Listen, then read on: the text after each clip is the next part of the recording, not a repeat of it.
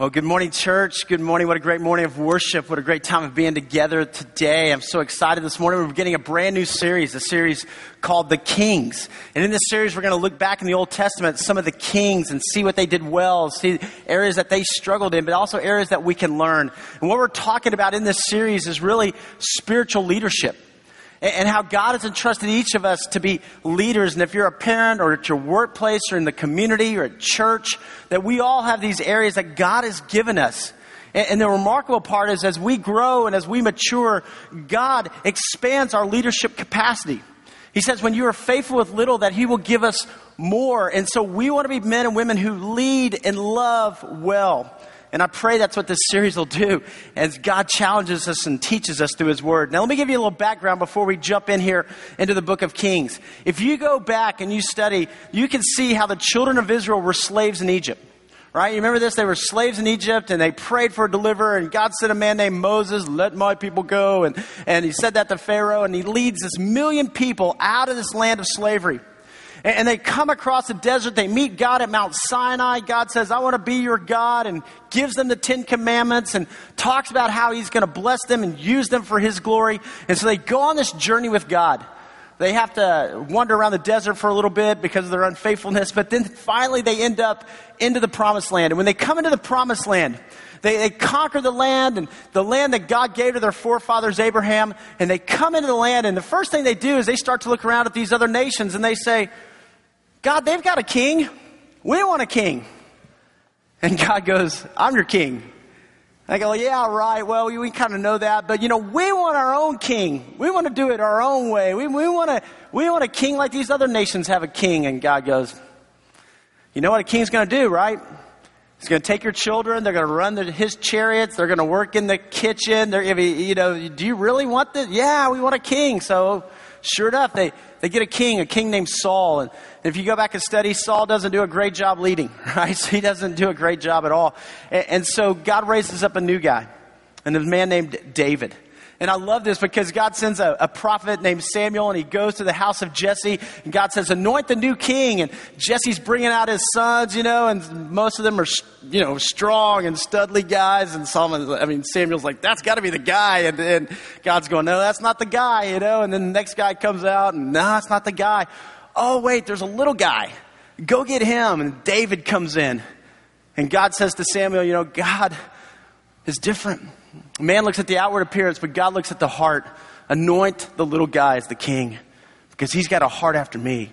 He loves me. David, he fights Goliath. He defeats Goliath. David becomes the king over all of Israel, and God blesses David.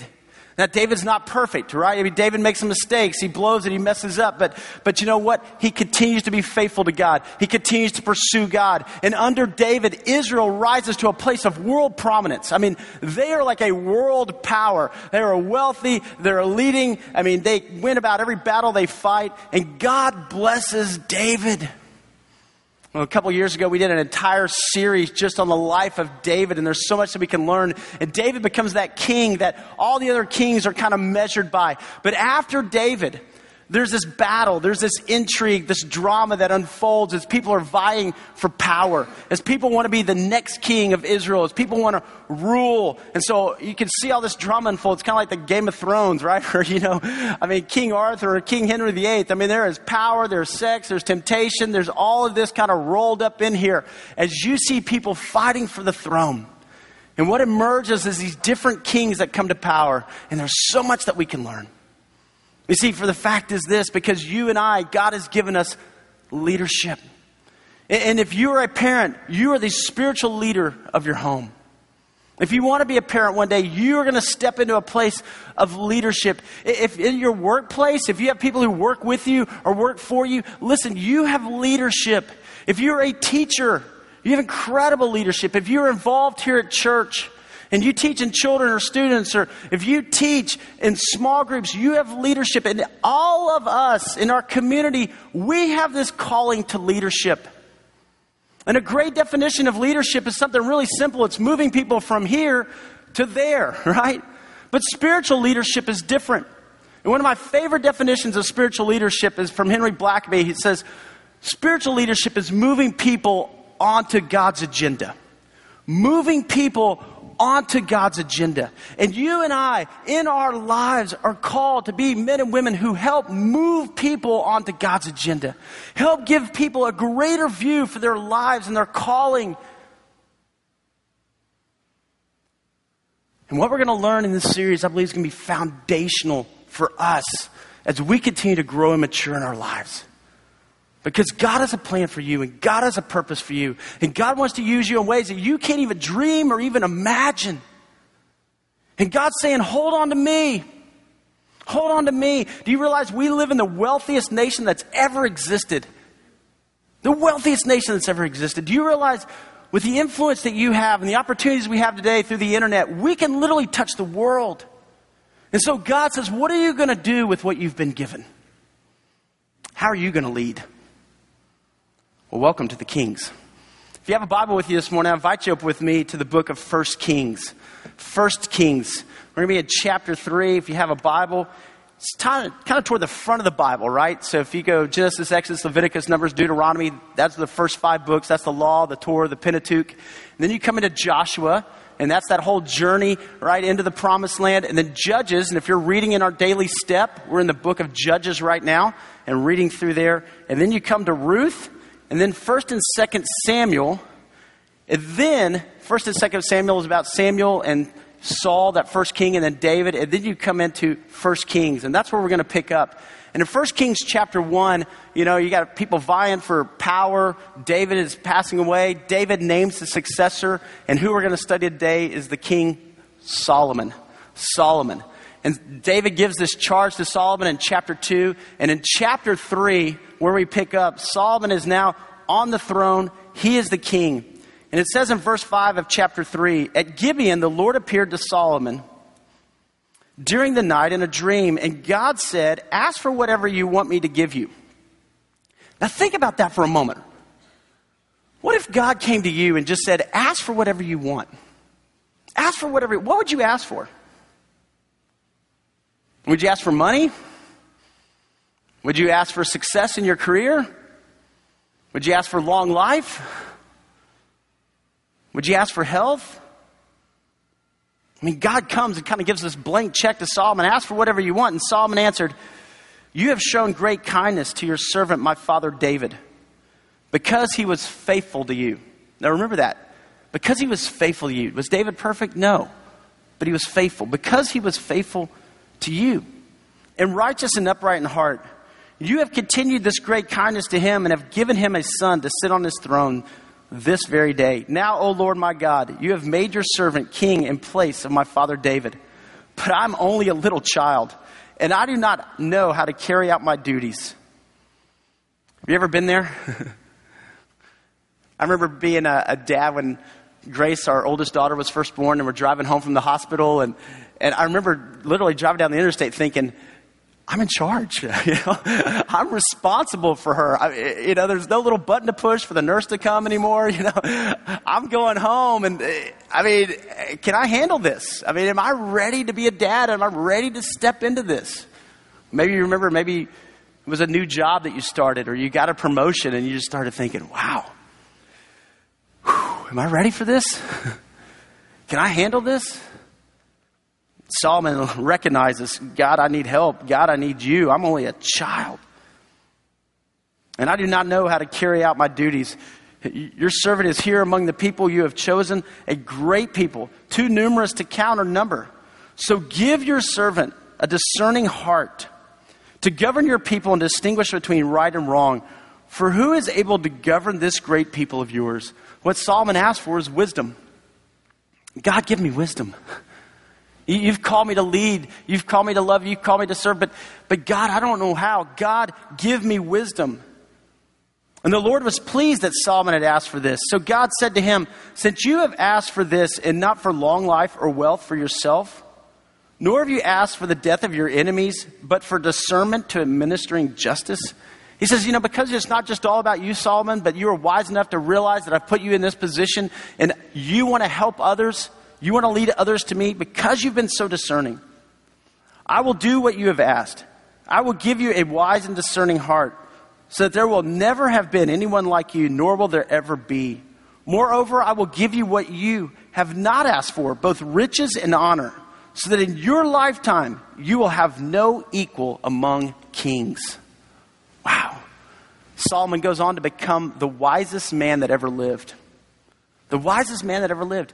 And God also added to him wealth and honor. I mean, this guy was wise. I mean, he wrote, so much of the book of Proverbs. This guy, people traveled from all over, the Queen of Sheba and others. They came just to sit at his feet to hear his wisdom. He was so wise. If you go on in 1 Kings chapter 3, there's kind of a story that illustrates how wise the king was. There were 2 prostitutes, it tells us. And back then, if you were a lady and your husband passed away and your father had passed away and you had no sons, you were in trouble. I mean, you were in big trouble. Women had no rights at all. And many women turned to prostitution. It was the only way they could make money or even survive. And so these 2 prostitutes are living in the same house. And they both have baby boys. And they're born 3 days apart. And one night, during the night, one of the baby boys dies. Laying on his mom's chest, the baby dies, stops breathing. Well, the mom looks over and the other prostitute's over here sleeping and the baby is alive. And so the one whose baby died takes the live baby, puts it on her chest, and puts the dead baby on the other lady. Well, when the other lady wakes up, obviously she's like, what is going on? What's happened? My baby has passed away. And then she looks over and realizes, no, that's my baby. And the lady's like, no, and there's no witnesses. Nobody's around, right? It's she said. And so they go before the king. How are you going to determine this? And they're both saying, this is my baby. You know what Solomon does? He says, bring me a sword. Bring me a sword. They bring him a sword. He says, we'll cut the baby in half. You get one half and you get one half. Well, obviously the real mom was like, no. It's her baby. It's her baby. Please, you just take it. And the mom whose son had died already said, fine, cut the baby in half, because she was miserable. She was just mad, and misery loves company. And Solomon goes, you're the mom. You're the mom. And people are like, whoa, wow, that was wise. The wisest man that ever lived. God gave him this discerning heart. You know what he was? Number 2, he was the wealthiest man that ever lived. Because he asked for wisdom to administer justice, God said, I will add to you wealth. I will add to you honor. This guy, in today's dollars, billions. I mean, David had conquered so many nations, and all these nations are paying tribute. And so Solomon just kind of walks into this sweet deal where money is coming in left and right. He has so much money, he can't even spend it all. I mean, billions and billions of dollars. And God had blessed him. God had given him. You see, Solomon demonstrates great spiritual leadership right here. Solomon starts well. And as a spiritual leader, and for all of us, you know what? There's this call to pray for wisdom. This call to pray for wisdom. The Bible says in James chapter 1, verse 5, it says, if any of you lacks wisdom, let him ask God, who gives generously to all who ask, without finding fault, and it will be given to him. Every day of my life, I wake up in the morning and I pray for wisdom. I just pray, God, oh, Lord, I need wisdom. I need wisdom to lead my family well. I need wisdom to lead your church well. God, I need wisdom to lead my small group well. Father, I need wisdom to lead in my girls' school and to lead their sports teams. God, I need wisdom. Do you pray for wisdom? God invites us. Solomon starts well, right? He prays for wisdom. Here's the second thing he does. That he starts off, and man, he's just getting started and doing great. You know the second thing he does? He builds the temple. Turn over with me, 1 Kings chapter 8. 1 Kings chapter 8. See, the temple was something that his dad David had this idea for. All right? His dad David, one day, David had moved the capital into Jerusalem. David built this great palace, this beautiful palace. And one day he's reclining in his palace and he looks out and he sees the Ark of the Covenant in a tent. And David says, why do I have this great palace and the Ark is in a tent? Why do we all have these really nice houses and all these things that God's blessed us with, and we haven't done anything for God? And so David says, let's build a temple in the center of our community. Let's make it where everybody says, wow, God is at the center of their lives. God is at the center of this nation. And God says to David, David, you're not the one to build it. Great idea, great thought. I love your heart. But you've got too much blood on your hands, man. You've fought too many battles. I'll leave it for your son. So Solomon comes along and Solomon says, I'm going to build the temple. And he spares no expense. Solomon starts to work in the center of Jerusalem, builds this massive temple. And in 957 BC, the temple is completed. And I mean, it is beautiful. It's an architectural marvel. It is wonderful. We'll show a picture of it up here, and you can just kind of see this was kind of a rendering of what it looked like, but it was massive. I mean, gold everywhere, and places to worship, and courtyards, and right in the center of Jerusalem. To say, this is the temple. And so Solomon is saying, hey, my life is about God. You know, God's number one, and worship is important, and giving and serving. Just to give you some perspective, 1 Kings chapter 8, pick up in verse 62. It says, then the king and all of Israel with him offered sacrifices before the Lord. Solomon offered a sacrifice of fellowship offerings to the Lord. 22,000 cattle. I can't even get my head around that, right? Okay, I mean, 22,000 cattle is what he offered at the dedication of the temple. Okay, 22,000 cattle and 120,000 sheep and goats. 120,000 sheep and goats at one time. So the king and all the Israelites dedicated the temple of the Lord. I mean, Solomon's all in, right? I mean, this is from his personal livestock. He's coming and he's offering this. I mean, you talk about a giant barbecue. I mean, you know, it was massive. It was on. I mean, this was Solomon saying, God, you are first. You are the ruler of my life. You're the ruler in our nation. You're in our community. Solomon starts well. And so many times, you know, people are growing up in church and man, you're just like, I'm so passionate about what God's doing in church and giving and I'm serving and I'm just so excited. And he starts. However, it's not how you start, it's how you finish. It's not how you start, it's how you finish. And this is where everything starts to change for Solomon. If you keep going into chapter 9, it says the Lord came to Solomon a second time. And when Solomon had finished building the temple of the Lord and the royal palace and had achieved all he desired to do, the Lord appeared to him a second time as he appeared to him at Gibeon. And the Lord said to him, I have heard the prayer and the plea you have made before me.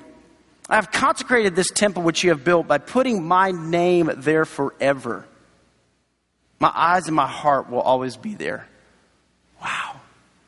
I mean, this temple was incredible. It was massive. It was wonderful when they dedicated it. I mean, the Spirit of God, cloud, moving in, moving over it. This was the temple. It was later destroyed, but then rebuilt. This is the temple that Jesus worshiped at. I mean, he's going, Solomon, great job. Way to go. And as for you, if you will walk before me in integrity of heart and uprightness as David your father did, and do all I command, and observe my decrees and laws, I will establish your royal throne over Israel forever.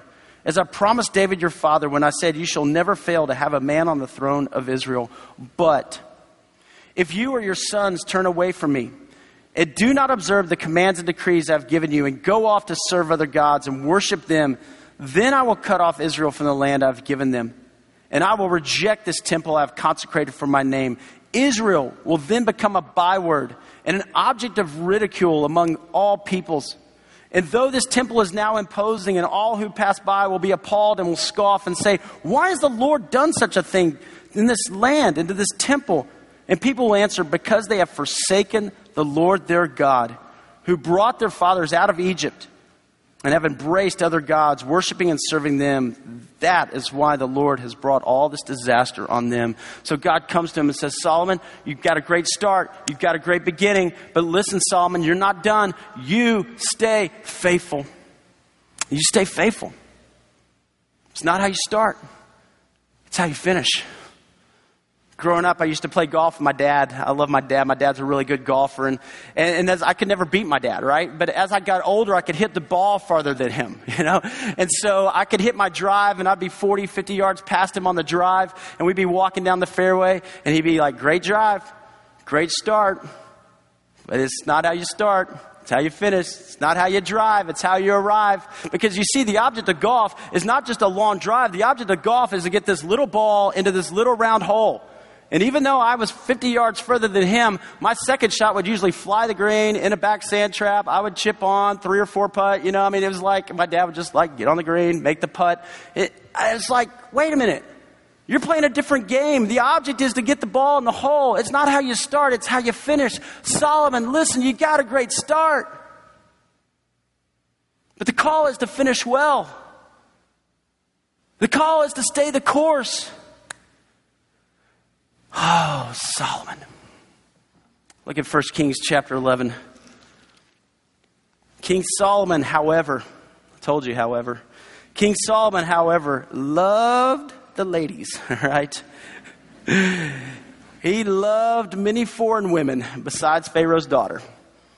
He married Pharaoh's daughter. It was a great alliance between Egypt and Israel, but then he loved not only her, he loved, the Moabites and the Ammonites and the Edomites, the Sidonians and the Hittites, and they were all from nations about which the Lord had told the Israelites, you must not intermarry with them, because they will surely turn your hearts after their gods. Nevertheless, Solomon held fast to them in love, right? Now notice verse 3. How crazy is this? He had 700 wives.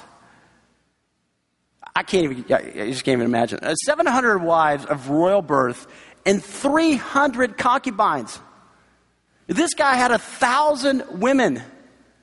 700 wives and 300 concubines, and his wives led him astray. As Solomon grew old, his wives turned his heart after other gods, and his heart was not fully devoted to the Lord, his God, as the heart of David, his father, had been. He followed Ashtaroth, the goddess of the Sidonians, and Molech, the detestable god of the Ammonites. So Solomon did evil in the eyes of the Lord and did not follow the Lord completely as David, his father, had done. Solomon. Solomon. It's not how you start, man. It's how you finish. Now, where did this whole idea of multiple wives come from, right? I mean, you were like, does the Bible teach polygamy? I mean, no. Go back and look at the beginning. God created Adam and Eve. God created one husband, one wife, right? He created that marriage relationship. You get into Genesis 3 and what happened? The fall of man. Sin came in. Adam and Eve are like, God, we don't want to do it your way. We're going to do it our way. People still do that today, right? Holy God, sinful man. And sin entered into the world. And if you keep going, you come into Genesis chapter 4, Adam and Eve, they have two sons, Cain and Abel. And what happens? Generational sin being passed on. Cain gets angry. He kills his brother Abel. And Cain never repents. Cain never repents. He keeps going, and the generational sin is passed on and passed on. And he has a son and has another son. And then there's a son in the lineage named Lamech. And Lamech, it tells us in Genesis 4, takes 2 wives. This is where it all, man. But Adam and Eve do repent. They repent. And chapter 4 concludes with them having a baby named Seth. And it says at that time, people began to seek the Lord again. And from Seth's line comes a guy named Enoch who walked with God. From Seth's line comes a guy named Noah who was blameless and righteous. His generational sin. See, spiritual leadership, right? You want me to pray for wisdom. But spiritual leadership also means that we have to know that there's distraction points that are going to come along the way. That Satan does not want you to lead. Satan does not want you to be successful as a parent. Satan does not want you to be successful with your family or in your workplace. Satan doesn't want you to be successful in your community. Satan doesn't want people to be led onto God's agenda. Satan wants to do anything he can to distract you. Just like he did with Solomon. There's 2 things I think that become powerful distractions for spiritual leaders. The first one is this: money. Money. I think Solomon had all this money, And see, money in and of itself, it's not bad. It's not good. I mean, money in and of itself, it can be used for good. Or it can be used for bad. The problem is that it can also become the God of our hearts. And then our whole lives are rearranged to chase after the almighty dollar. That's why Jesus talked about money more than any other topic. And Jesus would say, listen, I know how you're wired. I made you. I created you. Jesus said you can't serve 2 masters. Either you will hate the one and love the other. You'll despise the one and be devoted to the other. You can't serve both God and money. If you have money, great. But don't serve it. Don't let it become your God. And for Solomon, man, it was just buy, more. If you go in the book of Proverbs, there's a guy named Agur. Kind of had a funny name, but he was really wise. And he wrote this in Proverbs chapter 30, verse 7. He says, 2 things I ask you, O Lord. Do not refuse me before I die. Keep falsehood and lies far from me. Give me neither poverty nor riches, but give me only my daily bread. Otherwise, I may have too much and disown you, and may say, who is the Lord? Or I may become poor and steal, and so dishonor the name of my God. You ever pray, God, just give me enough, Just give me enough. Now, all of us in here, we are blessed beyond measure. Just by virtue of where we live, think about this. Half the world lives on less than $2 a day. We all have way, way, way more. And we need to thank God. We need to praise God. But we need to be faithful with what God has entrusted to us.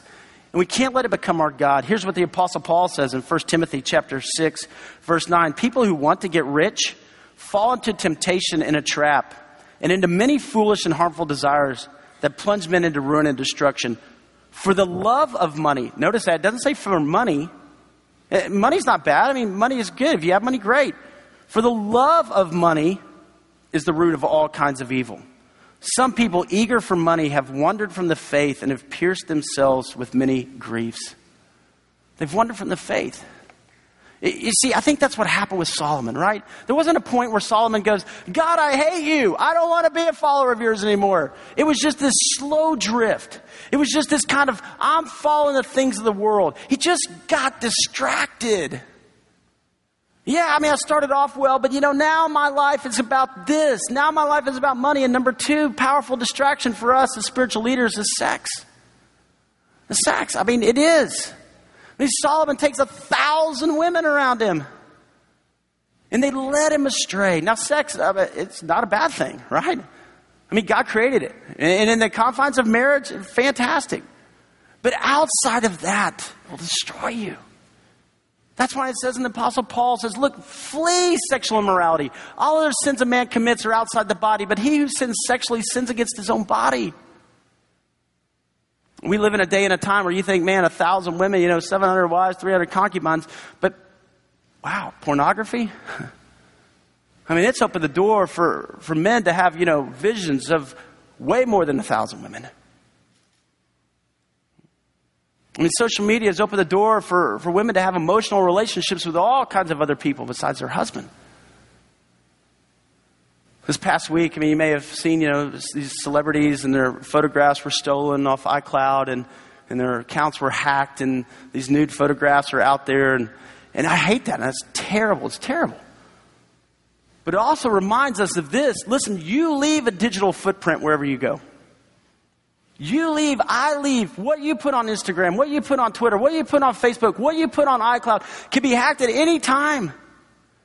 And what kind of footprint are you leaving? And in our lives, it's so easy for us to get distracted.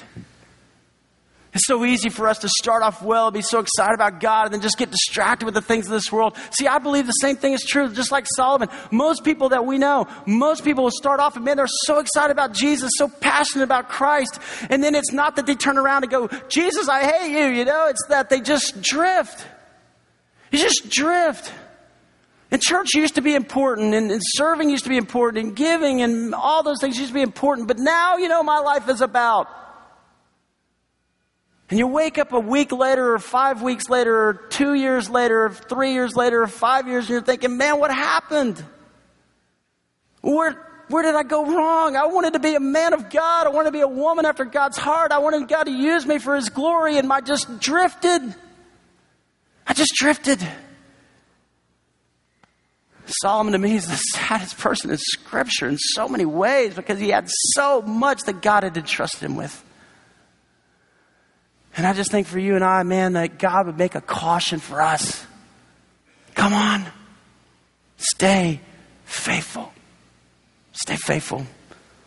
Listen, there's consequences for disobedience. If you keep going in 1 Kings and you come down here, 1 Kings chapter 11, and you just keep reading, it says that the Lord became angry with Solomon because his heart had turned away from the Lord, the God of Israel, who had appeared to him twice.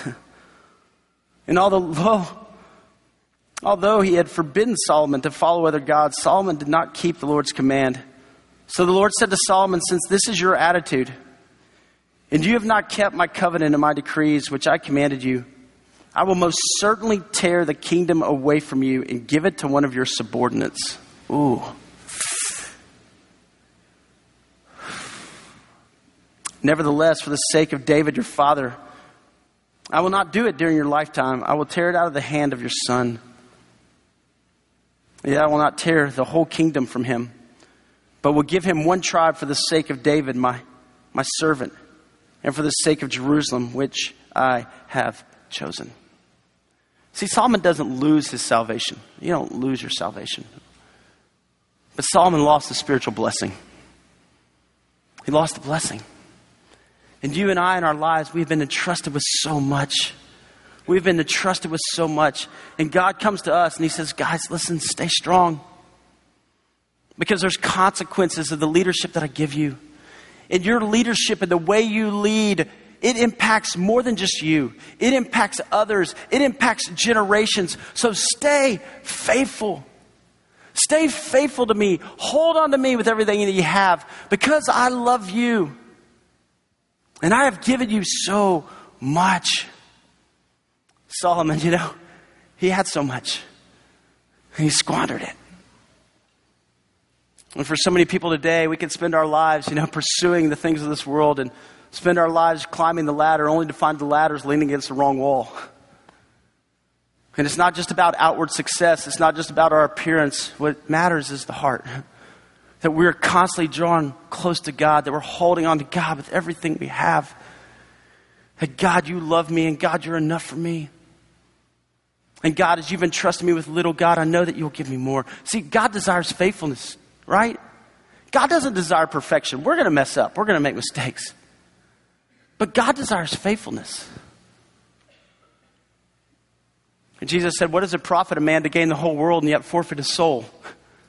What does it profit a man to gain the whole world, and for these 60, 70, 80, or 90 years, man, I got the whole world, but you know what? There's an eternity to come. An eternity with God. And God desires faithfulness. Don't you desire faithfulness? I mean, we desire faithfulness, right? In all of our relationships, we desire, with our friends, we want our friends to be faithful. I mean, we know they're not going to be perfect. We know they're going to mess up. But we want friends that are going to be there, not just in the good times. Woo, let's go out, right? But we want friends that are going to be there when things get hard. Because life will get hard. With your spouse, don't you want faithfulness? I mean, your spouse is going to mess up. They're going to leave their dirty dishes in the sink sometimes, right? They're not going to get the clothes out of the dryer. Some things are going to not go right. But don't you just want faithfulness? Man, we can forgive those things. We can get past those things. I just want to know that you're going to be there for me. I just want to know that we're going to grow old together, right? I just want faithfulness. See, God's not about religion. God's about a relationship. And the relationship that God wants with you and with me is faithfulness. Because God loves you. God loves you so much. And God has an incredible plan for you. And God says, you wouldn't even imagine all the things that I'm going to do through you for my glory. But I just want you to stay faithful. The Grand Canyon didn't happen overnight. The Grand Canyon was just a little bit of water. Drip, drip, drip, drip. And just the faithfulness of that drip, that water, this huge canyon. Man, what God can do through people who are faithful. Just hold on to me. Because God says, I love you. So there's 3 questions I want to leave you with this morning. I want you to ask and I want you to think about just in your life. Number 1 is this. Do you love God with the same passion that you had when you first accepted Christ? Do you love God with the same passion that you had when you first accepted? You remember when you first accepted Christ? You remember this? You were just so fired up. Yes, God, I want to serve you. I want to be involved. I want to help. I want to lead. I want to grow in my faith. Do you still have that same passion? Do you talk about what God did in your life, or do you talk about what God's doing in your life? All right? Here's the second question is this. Is there anything in your life that's distracting you? Is there anything in your life that's distracting you from being the man or woman God created you to be? I mean, can you be honest with God today? God, I'm struggling here. There's something else that's taken the throne of my heart. And the third question is this. Is God the priority of your life, or is God a priority of your life? Is God the priority of your life, or is God a priority of your life? What we can learn from Solomon, and I pray that we learn this, is God's call to faithfulness. Many of us, we've started well. But there's a God who calls us, be faithful. The best is yet to be.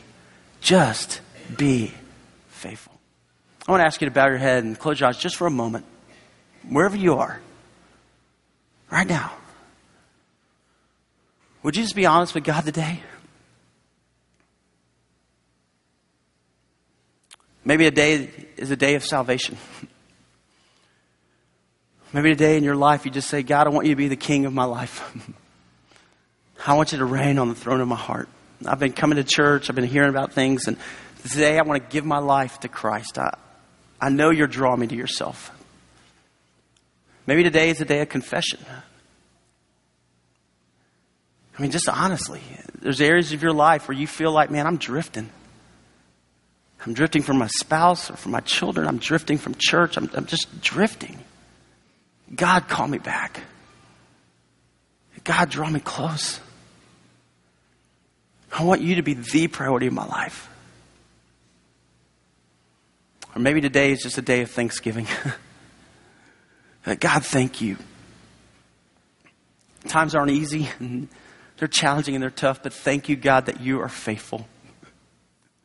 Even when I'm not, oh God, you are faithful. And you love me, God. Thank you for your grace. Thank you for your mercy.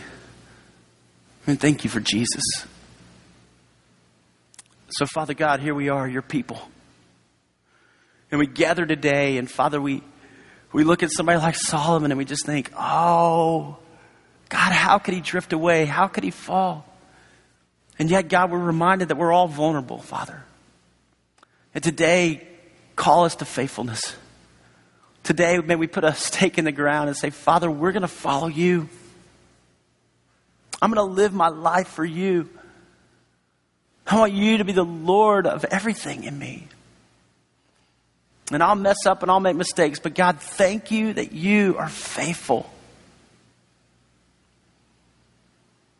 So, Father, today we just recommit our lives to you, anew and afresh, to be men and women after your heart.